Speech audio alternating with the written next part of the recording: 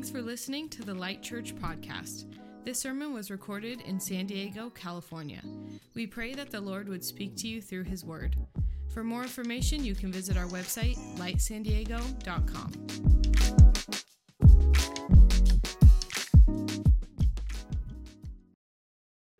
Hey, we're wrapping up our preaching series on the TRELLIS this morning. We've been in a 10, 12-week preaching series looking at the different spiritual disciplines and practices that are found in and modeled for us in the life of Jesus. We've been really practical in this series as we endeavor to follow Jesus in the everyday stuff of life. And we've gone through the different rhythms, principles, practices of what it looks like to implement these disciplines in the structure and rhythm of our Monday to Sunday.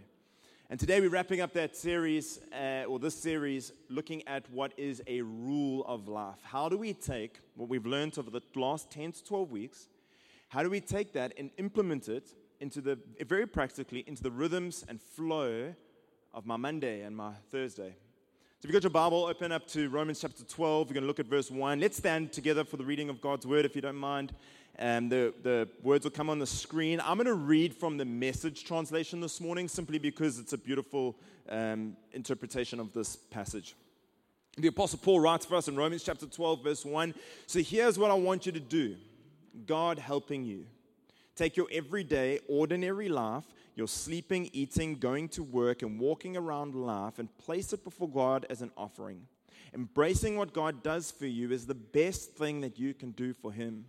Don't become so well adjusted to your culture that you fit into it without even thinking. Instead, fix your attention on God. You'll be changed from the inside out. Readily recognize what He wants from you and quickly respond to it.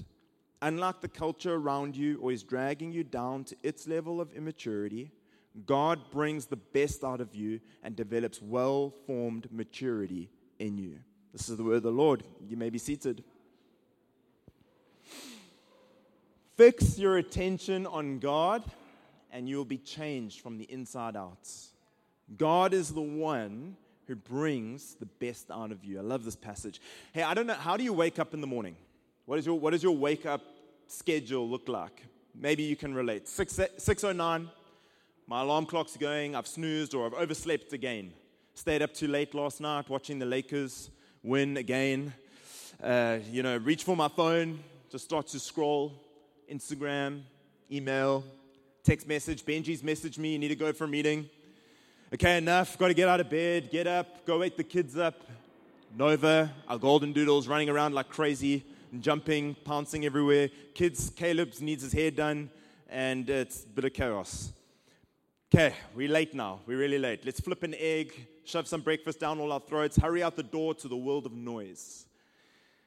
Does any of this hypothetical, right, scenario sound a little bit familiar? Maybe even normal? If it does, you're not alone. This is how the majority of modern people begin their day. Up to 87% of people sleep next to their phones, and most check their phones within 15 minutes of waking. 1 in 4 people have literally or often sleep with their devices in their hand. Once we're out of bed, we go searching for our next fix. The average person, get this, touches their smartphone 2,617 times a day, and the number is twice that for the most extreme users. We hurry through our day, reaching for the digital appendage, looking for our devices to calm our anxieties, focus our minds, give us that fleeting feeling of connection and happiness. Yet any objective observer of this kind of life will realize that we're just chasing the hamster wheel, always running away from our fears, towards our felt needs and desires, but never really coming to true peace and never really coming to God. One writer puts it this way: we are distracting ourselves into spiritual oblivion. We're so used to this hurry and this digital distraction and soul-numbing busyness that we now have become to just think in 2023 that this is normal life. But what if there was another way? What if there was another way, not just to begin our day, but actually spend our days differently? What if we could wake up and then spend our day with Jesus? Annie Dillard says, how we spend our days is, of course, how we spend our lives. What we do with this hour and that one is what we're doing. She goes on to talk about a schedule. A schedule defends from chaos and whim. It's a peace and a haven set into the wreck of time. It is a lifeboat on which you find yourself decades later still living. Now, in preparation for this holiday season of Thanksgiving and turkey and stuffing and marshmallows on top of my vegetables, and then the Christmas season that's now up and happening with all the wonderful, jolly food that comes with Christmas, I've been working. I know it doesn't look like it, but I've been working out a bit, trying to just prepare my physical body to handle the influx of food. And I've been working out in the garage at home, got a little setup there, and doing these online workouts with the screen and okay, fine, it's Peloton. I've been doing Peloton, and one of the Peloton instructors had this quote that I was like, man, I'm going to use that in a preach. So straight from the mouth of a Peloton instructor, he said, we can waste our time, we can spend our time, or we can invest our time. We can waste our time, spend our time, or invest our time. As a disciple of Jesus, a follower of Jesus, we are invited to invest our time around 3 driving goals.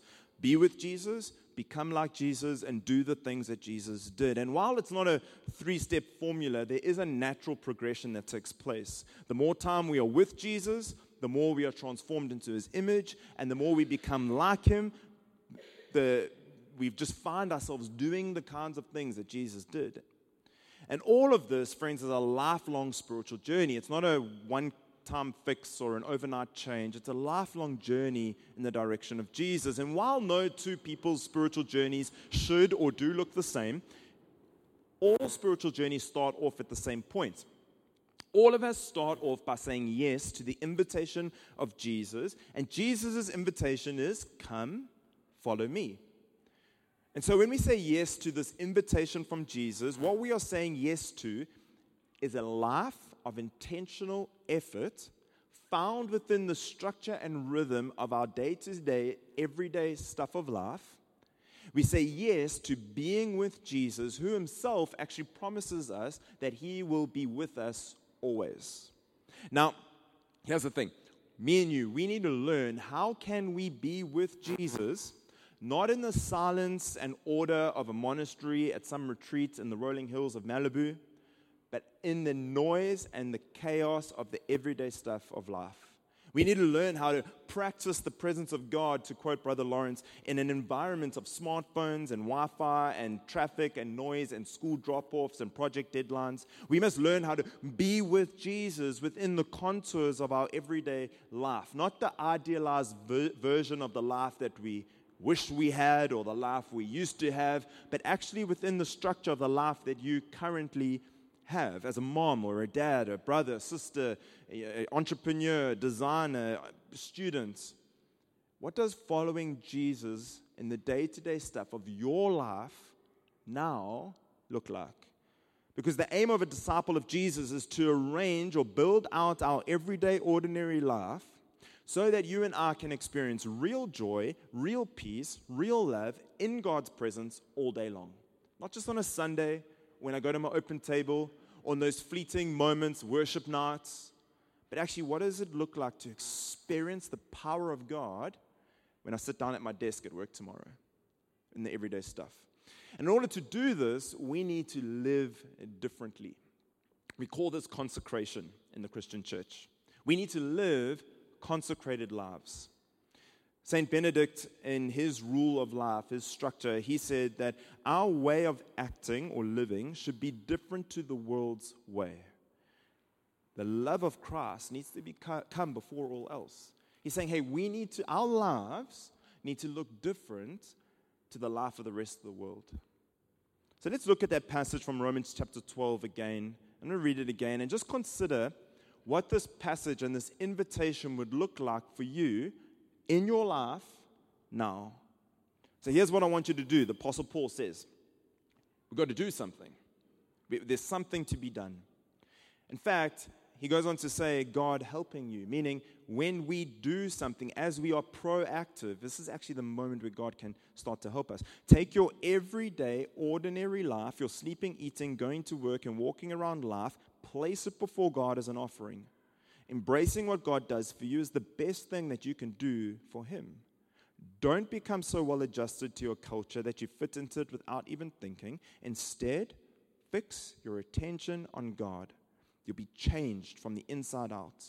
Readily recognize what He wants from you and quickly respond to it. Unlike the culture around you, always dragging you down to its level of immaturity, God brings the best out of you and develops well-formed maturity in you. It's an invitation to a different life. In Leviticus 20, we read and we're invited to consecrate ourselves and to be holy, meaning follow the way of Jesus and live a different life.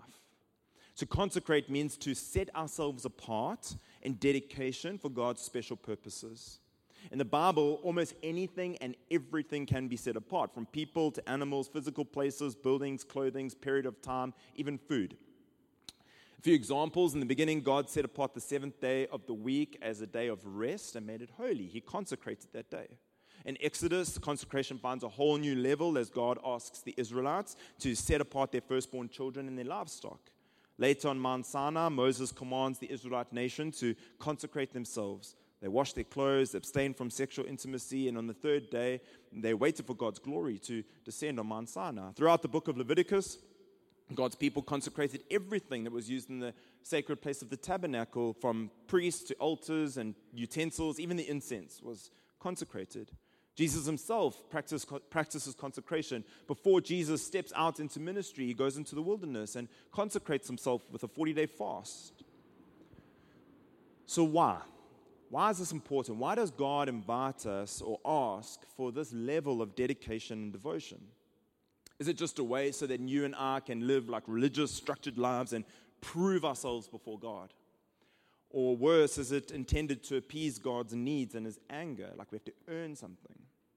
Well, consecration isn't about appeasing the fickle demands of an overbearing deity. It's about making ourselves available to God so that he can make us holy and set us apart for his good purposes to be realized in my life, and then use us for his good purposes out in the world.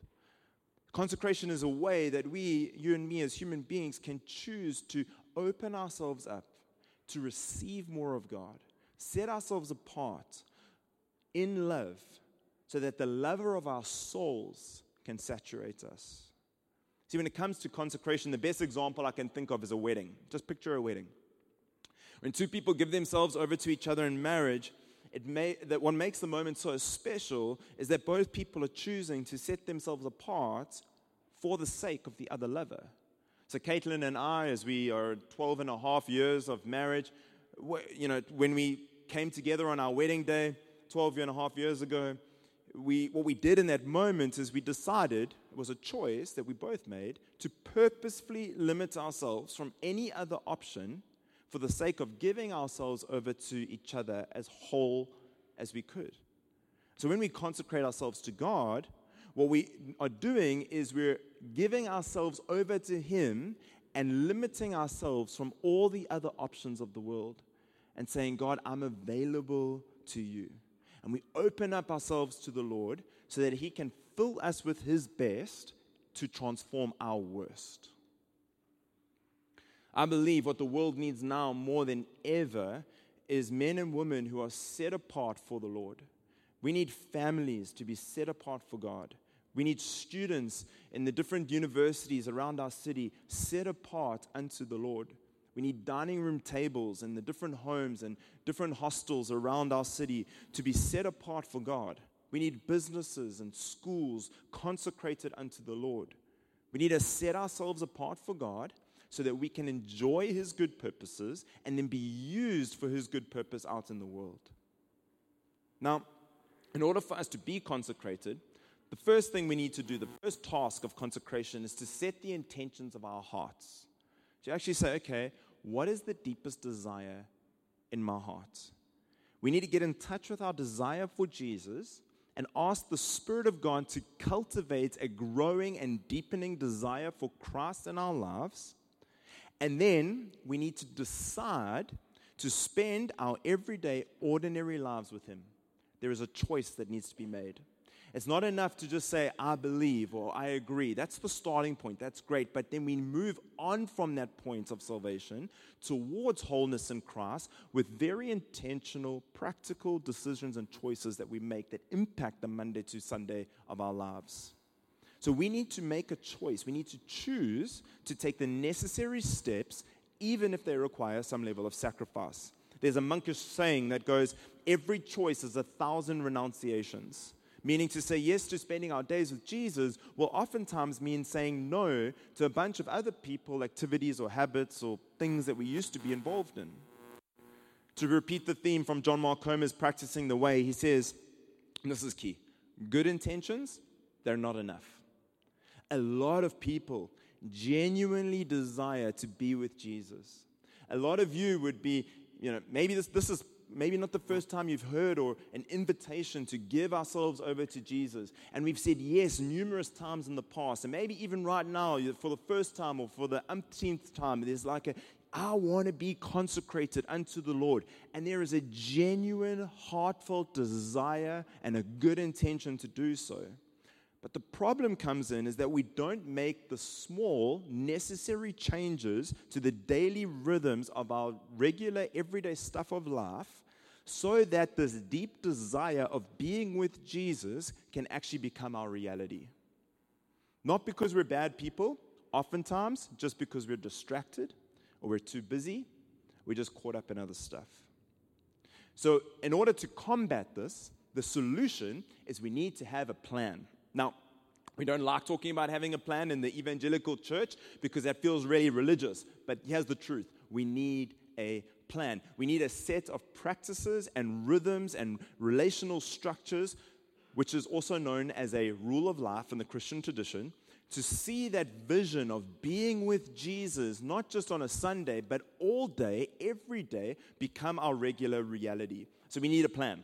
We need a rule of life. And so to wrap up this series, as we've looked at all the different principles and practices of what it means to follow Jesus, here's how we're going to implement this in the daily structure of our lives. So we're getting super practical. We're building out a plan. Now, it needs to be your plan, not my plan. It should and can be different, and it should be custom designed for your personality, your life stage, and your situation. So let's just start off by asking, what is a rule of life? In the book, The Vision and the Vow, Pete Greig tells us that a rule of life is a set of principles and practices we build into the rhythm of our daily lives, helping us deepen our relationship with God to serve Him more faithfully. If creeds are what we believe and Christ is why we believe, a rule is how we seek to live out that faith day to day as disciples in the power of the Holy Spirit. And he goes on to talk about how a rule of life brings about personal transformation, but actually, as a result, starts to transform an entire community as we pursue Jesus together. He goes on to say that the disciplines which we build into the rhythm of life help us to shed the old self and allow the new self in Christ to be formed. Ultimately, a rule of life should help you love God more. So this is not about just putting structure or rules or plans in your life. This is actually about creating space for us to learn how to love God more.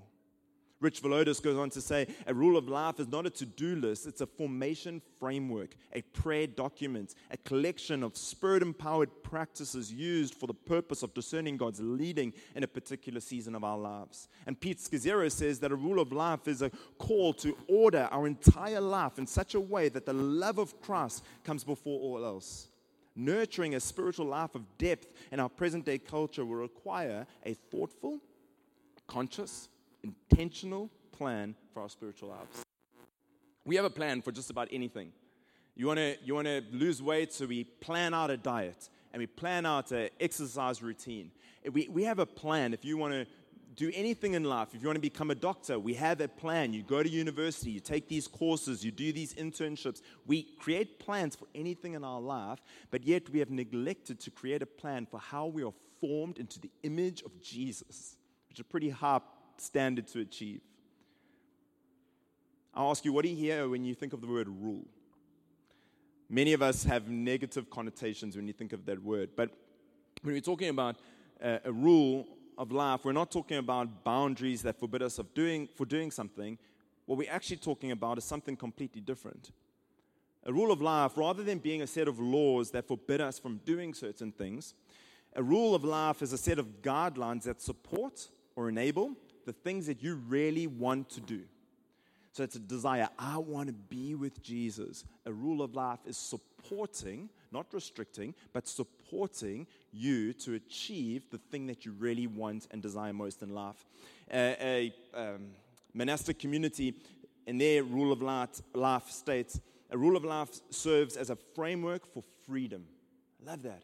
This is not about a list of rules. It's not going to restrict. It's a framework for freedom, not as a set of rules that restrict or deny life, but as a way of life, living out our vocation alone and together. A rule, then, is a means whereby, under God, we take responsibility for the pattern of our spiritual lives. It is a measure rather than a law. The word rule has bad connotations for many, implying restrictions, limitations, and legalistic attitudes. But a rule is essentially about freedom. It helps us stay centered, bringing perspective and clarity to the way of life to which God has called us. And so a rule of life helps us to clarify our deepest values, our most important relationships, our most authentic hopes and dreams, our most meaningful work, and our highest priorities. A rule of life helps and allows us to live with the intention and purpose in order to achieve what we want most in the present moments. So the word rule, I don't know if I'm going to get this right, but the word rule derives from the Latin word, which is, I think it's regular. Let's just go with that. It's regular, which means, or gives us the imagery of a trellis. So what's a trellis? I'm not into agriculture, but a trellis basically is, if you're growing a vine, particularly let's talk about a grapevine, you'll put a trellis in place and you plant the seeds of that vine at the base of the trellis. And as the plant grows, the trellis gives direction and structure so that the plant can grow, flourish, thrive in a particular direction and bear much fruit. A rule of life is both descriptive and prescriptive. It's descriptive in that it articulates our intentions and identifies the way in which we should live, like a trellis for a plant, shows the plant where to grow. But it's also prescriptive in that when we fall short, because we're humans, we will mess up from time to time. That's not our desire, but unfortunately that happens. When that happens, the rule of life becomes prescriptive in that it shows us how we can return back to the path that we've mapped out for ourselves and recapture and live into that original vision of following Jesus. It's not something fixed or rigid. A rule of life is something that can and should be adapted to our present circumstances and shaped to fit our particular context, needs, and desires. So a rule of life is an invitation to life in all its fullness, depending on God and then listening attentively to His voice and His leading and guidance. And it's fulfilled in the routines of the everyday life, bursting forth from a well-ordered heart, resulting in a well-ordered way. See, all of us, friends, whether we know it or not, we have unwritten rules of life that we are living according to right now. Some of us with great clarity, and some of us unknowingly. Think about it. We all wake up at a certain time. You set an alarm, you wake up at a certain time, you have a particular rhythm that you go through in getting ready for the morning, as productive or unproductive as that may be. We use our free time for an assortment of purposes. We practice rhythms of work and rest and hobbies and worship and vacation. We all are already following a rule of life. There's already a rule of life in place in your life right now, today. I believe that it's time that we give up our unwritten rules of life and prayerfully consider and write out a rule of life that more closely matches the heartbeat of God and the invitation of Jesus that will produce life and life in the full. When we fail to consider our day-to-day walk with Christ and we just live haphazardly, we end up growing like wild, untamed grapevines. We will produce some fruit. Chances are, though, we won't be as productive and abundant as we could be. Instead, we also become vulnerable to the threats, the things that will threaten our spiritual vitality. However, when we are intentional about how we live out the day-to-day stuff of our life, following the way of Jesus, when we are intentionally reflective, prayerful, and attentively responsive to His ways, we become like cultivated grapevines, and we bear much fruit. We grow on a trellis or a rule of life, cultivated towards maturity and fullness of Christ, and we become spiritually mature so that we can enjoy God's good purposes in our life and be used for God's good purposes out in the world. Margaret Gutner says, a good rule can set you free to be our true and our best selves. This is not about restriction. This is about fullness and freedom and life. So, how do I craft a rule of life? I want this, what do I do? There's no right way. There are, however, some best practices that would be wise to follow and incorporate at some level. Morning prayer, Sabbath, going to church on Sunday, community, regular rest, Bible reading, fasting, in Thanksgiving, generosity, celebration. We've covered these over the past 10 to 12 weeks. If you want to go listen, you can get on the podcast or go online. But there's no real one-size-fits-all. At the end of the service, we're going to get a handout, and Caitlin's going to talk through it. And I know this feels like really like homework and like practical, but I really believe that if we can give some intentional focus in how we live out our lives, we can create space for the Spirit of God to push us and form us into the image of Jesus. So Caitlin will explain that at the end of the service. But when you're building out a rule of life, as you consider, like, how do I function in my day-to-day, here are 5 steps that I think will be really helpful to consider. Simple, specific, sustainable, season, and support. Let's go through that really briefly. Firstly, just keep it simple. So many of us are like, I'm going to follow Jesus, and then we like change everything. That's just not, and we'll get to one of our other points, sustainable. Keep it simple. Do a few things and do them really well. Make small changes that are doable and achievable. And then be specific. Point number 2. Don't just say, like, I'm going to pray more. Be like really specific about it. Say, I'm going to pray for 5 minutes after dinner with my family every night. The more specific we can be, the better chance there is of us actually following through with that intention. And then that leads on to the third point, the more sustainable it's actually going to be. Eugene Peterson talks about the spiritual journey and the spiritual life being a long obedience in the same direction. I want to still be following Jesus with greater levels of passion and desire when I'm 80, 90 years old. So we've got to build out a life that's sustainable, I can actually get to that point. Fourthly, we need to consider our season. What's your life stage? 2 young boys with lots of passion and energy. I'm probably not going to have the best morning devotional quiet times, unless I get up at 4 a.m. Maybe you're an empty nester, and that's a way more doable scenario for you. So consider what is reasonable and practical within the structure of your daily life as it is right now. And fifthly, and this is the most important one, look for support. Who relationally can you connect with and do life with and journey with and be in relationship with that will help you in your rule of life, who can walk with you in that season, in this season. This is where the beauty of the local church is found. The positive of being part of a community of people. James Clear, in his excellent book called Atomic Habits, he says one of the most effective things you can do to build better habits, or in our case, practice a rule of life and follow Jesus, is to join a culture where your desired behavior is normal behavior. New habits seem achievable when you see others doing them every day. If you're surrounded by fit people, you're more likely to consider working out to be a common habit. If you're surrounded by jazz lovers, you're more likely to believe it's reasonable to play jazz every day.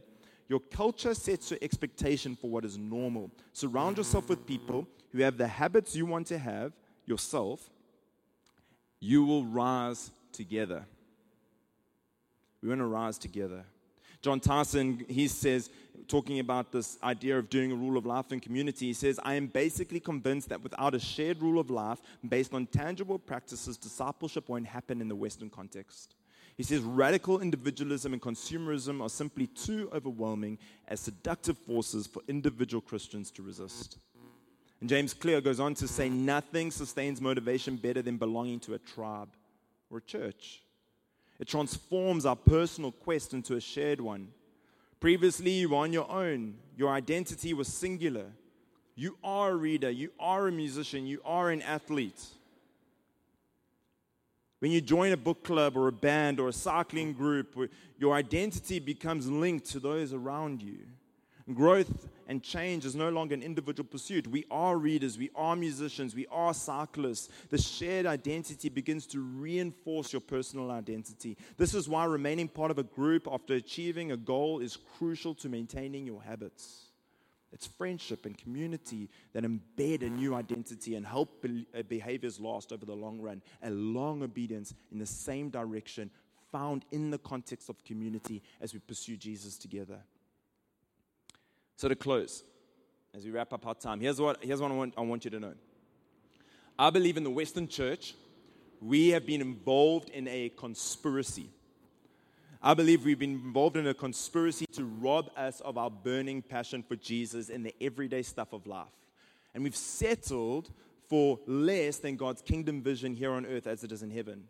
We're happy to enjoy Jesus on a Sunday or at our open table or at some other Christian event, but we've settled for less than what Jesus intended, which was his presence in our lives and power moving every day, all day. Me encountering the presence of God as I sit down at my desk to study or work or drop the kids off at school. I believe there's been a conspiracy to rob us of a devotion for Jesus in the everyday stuff of life, and we've settled for less than God's kingdom here on earth as it is in heaven. And we've settled for less than what the Father wants for you in your life now. You may be sitting here thinking today, wow, this is so intense. Like, now we're going to go and write out a rule of life, and there's so much effort. I've got to consider these things. I'm going to live according. It seems pretty religious and intense. You might be thinking, well, I live a pretty good life. Go to church, don't cuss. I'm eat good food and practice wellness. And, you might think, my neighbor Bob, not Bobby. Bobby's great, but my neighbor Bob, this guy's like, that guy's a mess. You see his family and his life. I'm better than Bob. Bob doesn't go to church. I go to church. I'm a good dude. I like give money to the poor and pick up litter. You can see Bob. You can see how he lives his life. He's doing his own thing, living life on his own terms. At least I kind of try. Surely that's enough. Surely, friends, let me ask you, when did Bob become our standard? Within the church, when did we settle to let Bob define what is pursuing Jesus and following him? Surely our standard is Jesus Christ himself and the fullness of abundant life that he has on offer for us, that is freely available as a gift of grace. So this is not about putting rules and structure in our lives so that the church once again can control what I do or no. This is about making ourselves available to the Spirit of God, shaping and forming me into the image of Christ so that I can be all that God created to me to be, experience all the love, grace, and mercy that is on offer to me, and then be used for God's purposes to live on mission in the world to see his kingdom come in San Diego as it is in heaven. C.S. Lewis says, we are half-hearted creatures fooling about with drink and sex and ambition when infinite joy is offered us. Like an ignorant child who wants to go on making mud pies in the slum because he cannot imagine what is meant by the offer of a holiday at the sea, we are far too easily pleased. Don't settle for less than a burning passion and desire for Jesus to manifest his presence and power in your life.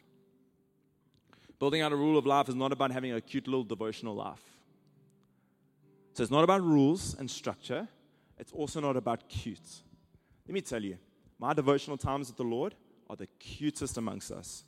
I have a leather-bound goatskin Bible with I specifically chose because it's the awesome font. I've got 3 satin ribbons on that puppy. It's beautiful. Then I light my light church candle. I like the downtown one, representing. Yeah, I light that up and enjoy the scent. I'm with William Augusto playing in the background, the ambient music, I got the cutest devotional life among us, let me tell you. But this is not about cute devotional lives. This is about abundant life and life to the full. It's about living with intentionality and power and a life of beauty that is compelling and awe and wonder manifesting in my spirit. It's about having impact and desire shape and form me into the image of Christ. There's a book. I've told this story before. Some of you have heard it, but it's just too good not to repeat. It's a book called The Sayings of the Desert Fathers. And there's a conversation between this junior desert father and this OG desert father, the main dog. And the junior guy's name's Abelot, and the main dude, his name is Abba Joseph. It's Father Joseph.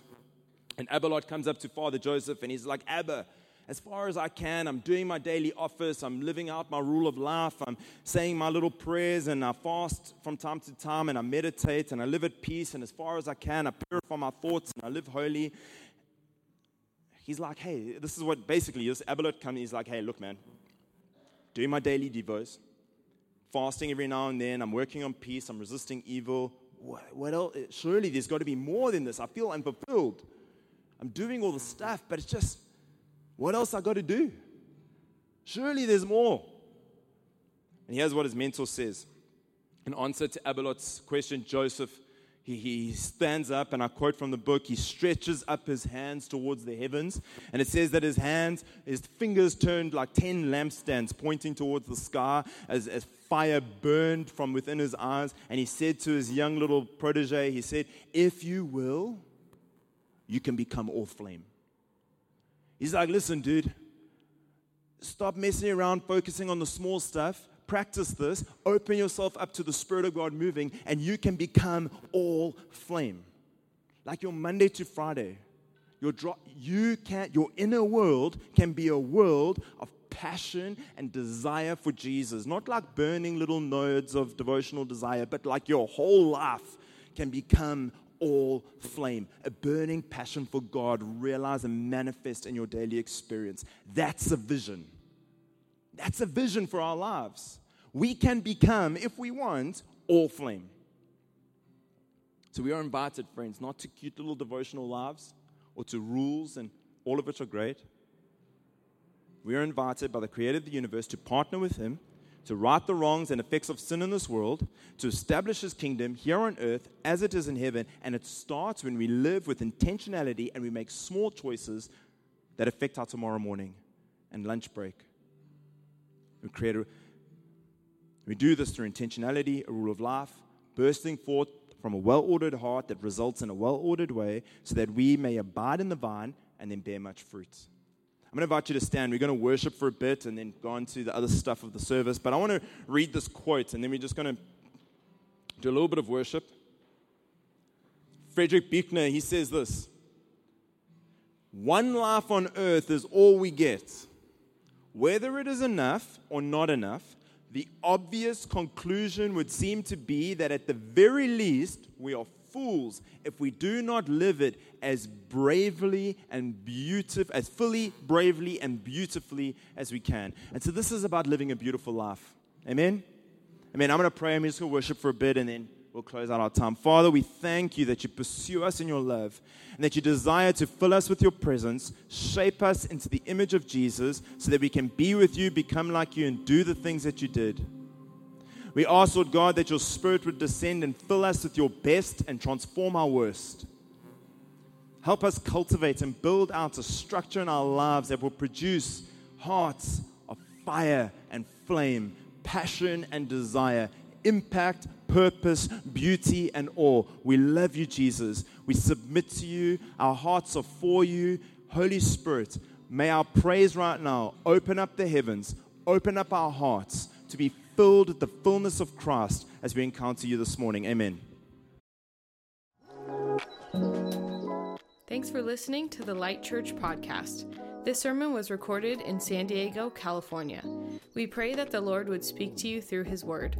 For more information, you can visit our website, lightsandiego.com.